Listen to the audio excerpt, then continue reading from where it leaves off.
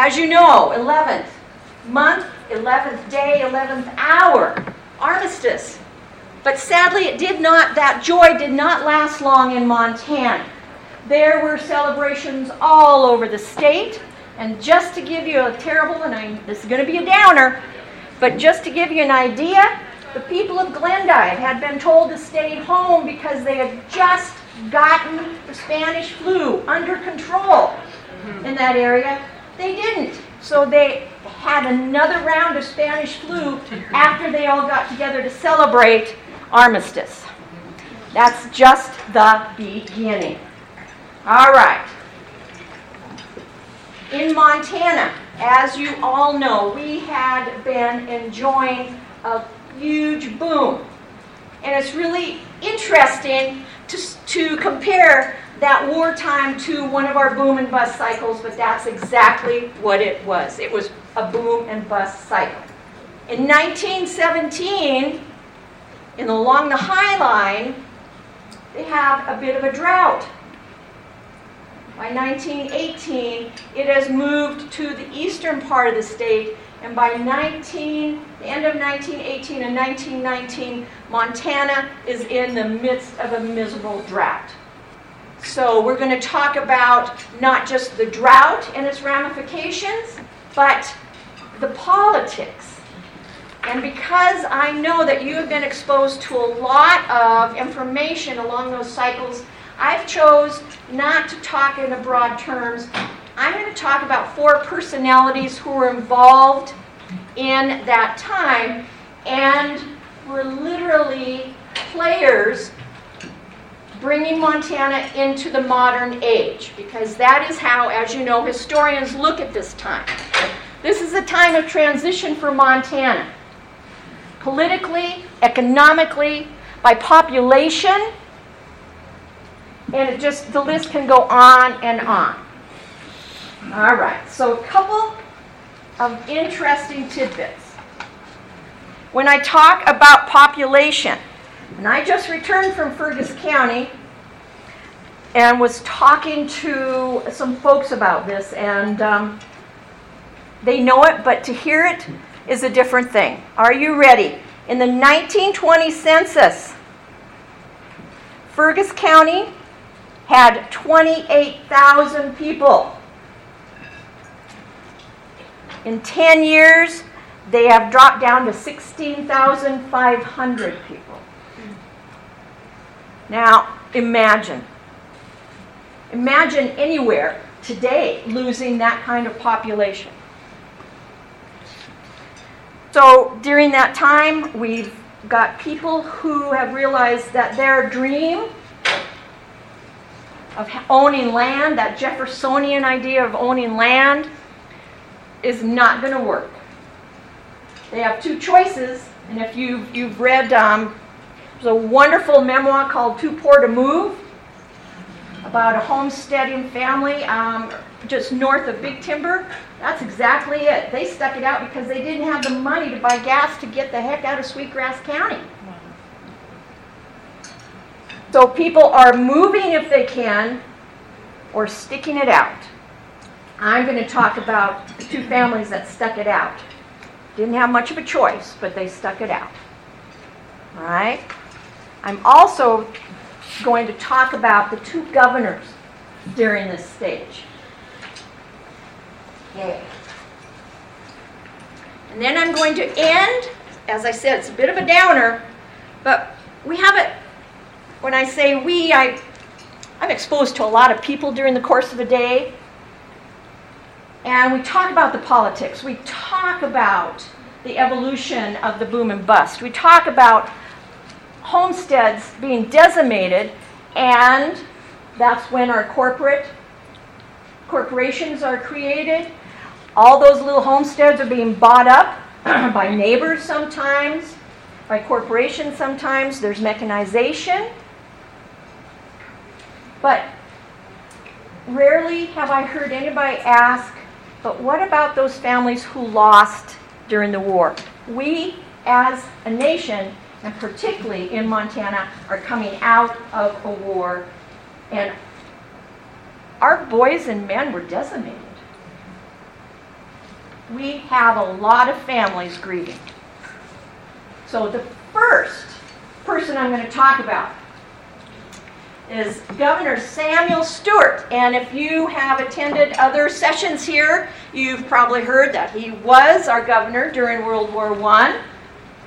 He called that infamous special session in 1918 where they drew up sedition laws that were later, sadly, copied by many other states. And that special session set the tone for Montana, politically and socially. Okay? What we often don't hear is that just about, let's see, okay, that was April, let's say about 15 months later, he calls a second special session because people are leaving Montana in droves or they're starving to death.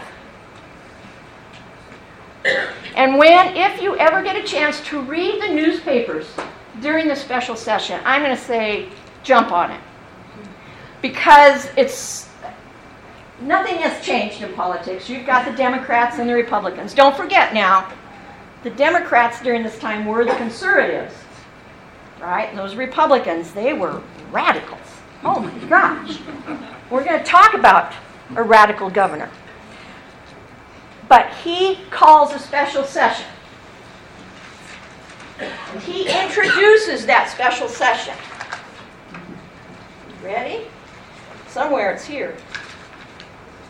I've already done that, done that, done that. All right. When he addresses the special session, he says he wants to see the legislature amend the statutes of the state of Montana so that citizens of this state may be given employment upon the roads and highways, and that federal aid may be accepted and utilized. Now, this is 1919. This isn't 1930. All right? And he wants the legislature, to act and make available larger sums of money for road improvements. He also wants some sort of legislation enacted to bring relief to those who were unfortunate enough to have lost their crops by drought. There's a huge list of things he wants. He also wants them to do a little work on women's suffrage. But we're not going to get into that, because that's happening on a national level. So, Mr. Stewart, his second special session during his administration. I'm sorry, I couldn't quite memorize all of it. So the first special session was February 1918. His second was July and August 1919. They manage, in just a couple of weeks' time, the legislature, and I think this is astounding in today's climate, they passed 58 measures. 58 measures that include relief to farmers. And what's really interesting is they set up a structure so that counties can set up relief and go back to the state level to ask for guidance and funds. They do establish the State Highway Commission. They outline the power and duties of that commission. And then they pass bills for the improvement of highways and its funding. And they also have huge conversations on how to go about getting jobs from that funding to the people of Montana rather than contracting it out. Water control is huge because people are being taken in by other folks who claim to sell them water and then never show up. People are being robbed because they're paying for water that they don't see. That's how serious this is. So this is Governor Stewart. He also, I'm willing to bet you heard about this if you were in on Bobby's conversation, he had the first family to live in the governor's mansion. He raised 3 little girls. Should say his wife probably raised 3 little girls. He was really busy having a special session. So, what about all those homesteaders? One of my favorite is Mary Frances Benton Connor. And she left a diary of a couple of years of that time, 1921-22 specifically, and she writes it in poetry. Oh, nice. She and her husband came to Montana. They homesteaded in the the Goldstone area, Hill County. And she and her husband did not do well when they were together. She files her own homestead, which is on the same borders her son's. And she spends her life school teaching and loving her family. And just a couple quick bits of poetry. So here we see her talking about Mr. Walker goes with family of 8 to try his fortune in another state. Faithfully he worked to sow the seeds, hopefully thereby to supply their needs. Now his fields are bald and bare, the work of the cut room showing there. Wow. All right, let's find something a little perky.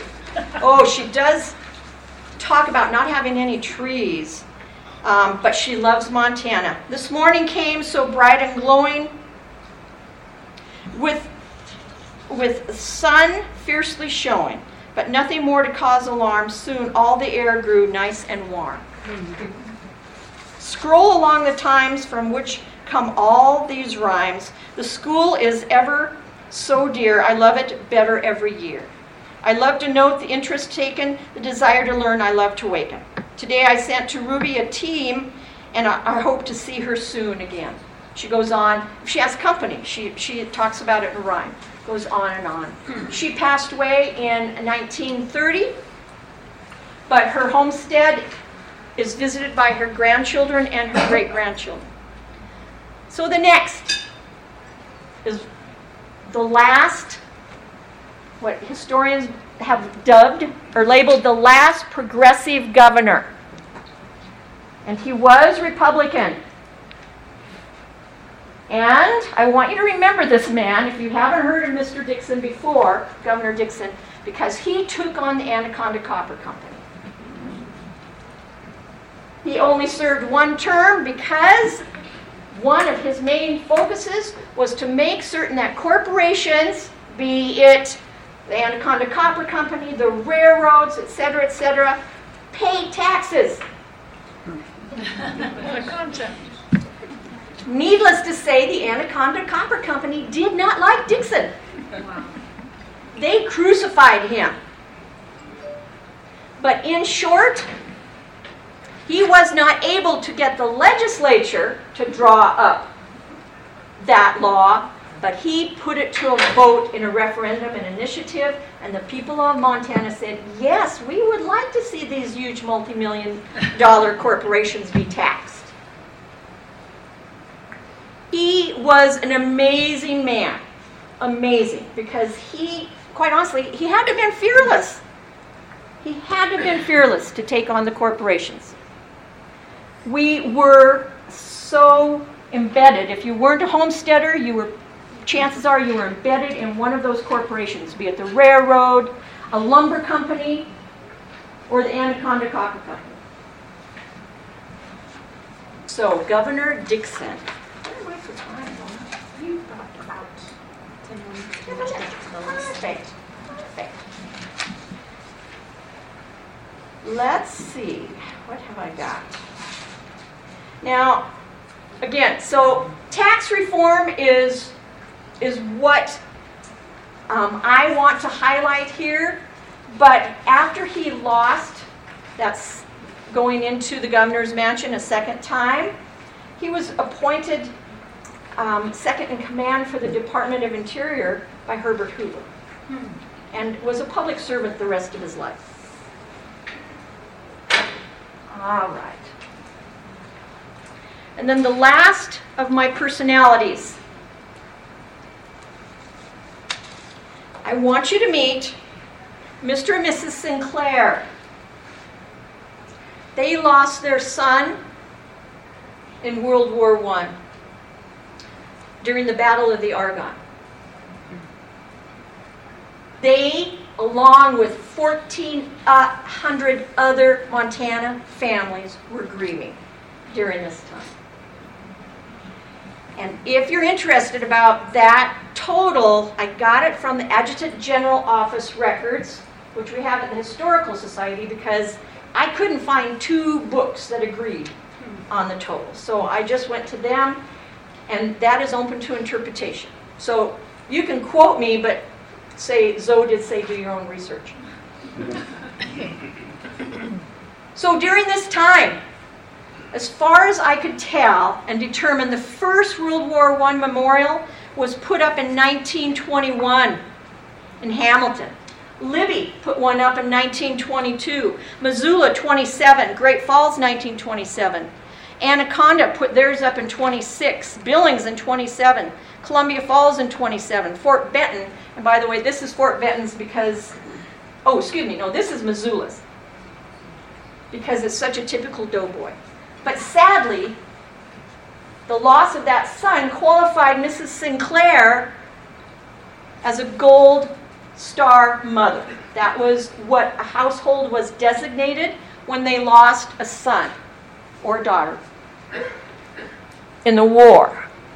After the war, because so many of Montanans and Americans were buried overseas, women got together and created the Gold Star Mothers program that allowed qualifying women to go to Europe to see the graves of their sons. 66 Montana women out of the 1,400 qualified. Mrs. Sinclair went on the 3rd group of Gold Star mothers with 300 other mothers and visited her son's grave. During this time, a lot of, that patriotism just never lost its impetus. The mothers were wined and dined and treated like royalty, as they should have been, by the U.S. government. And the government gave them tours of Paris, bussed them out to the graveyards, which had just received those white marble headstones that we so often see in the pictures. Before that, they were just wooden crosses. All right. So, just a little reminder that as Montana was going into this crazy time of transition and the changes that would create what we consider modern Montana, we had 1,400 families grieving. Not to mention what that loss must have done to those communities who were already losing so much of their population. And I wonder how many of you are even aware of perhaps some World War I memorials out there that I have missed. Libby's, quite honestly, is my favorite. In that Libby created a whole boulevard at the length of what was town at that time. And then they planted a spruce tree for every one of the men who died from Lincoln County. And there were well over 12 or 18. I can't remember. Along with a statue. She's showing a little bit of where. So visit those. Please. Please. Right. So, a little bit different approach to the aftermath of World War I. Montana is decimated is hit by depression a decade before the nation is. There's a nice little respite in 22, 23. Little bit of income in the industries from the rest of the country, but people are scrambling to survive and to hang on to what they have. We do not see another Republican governor, I think, for four different administrations. Again, those darn liberal Republicans. But there are some really amazing things happening.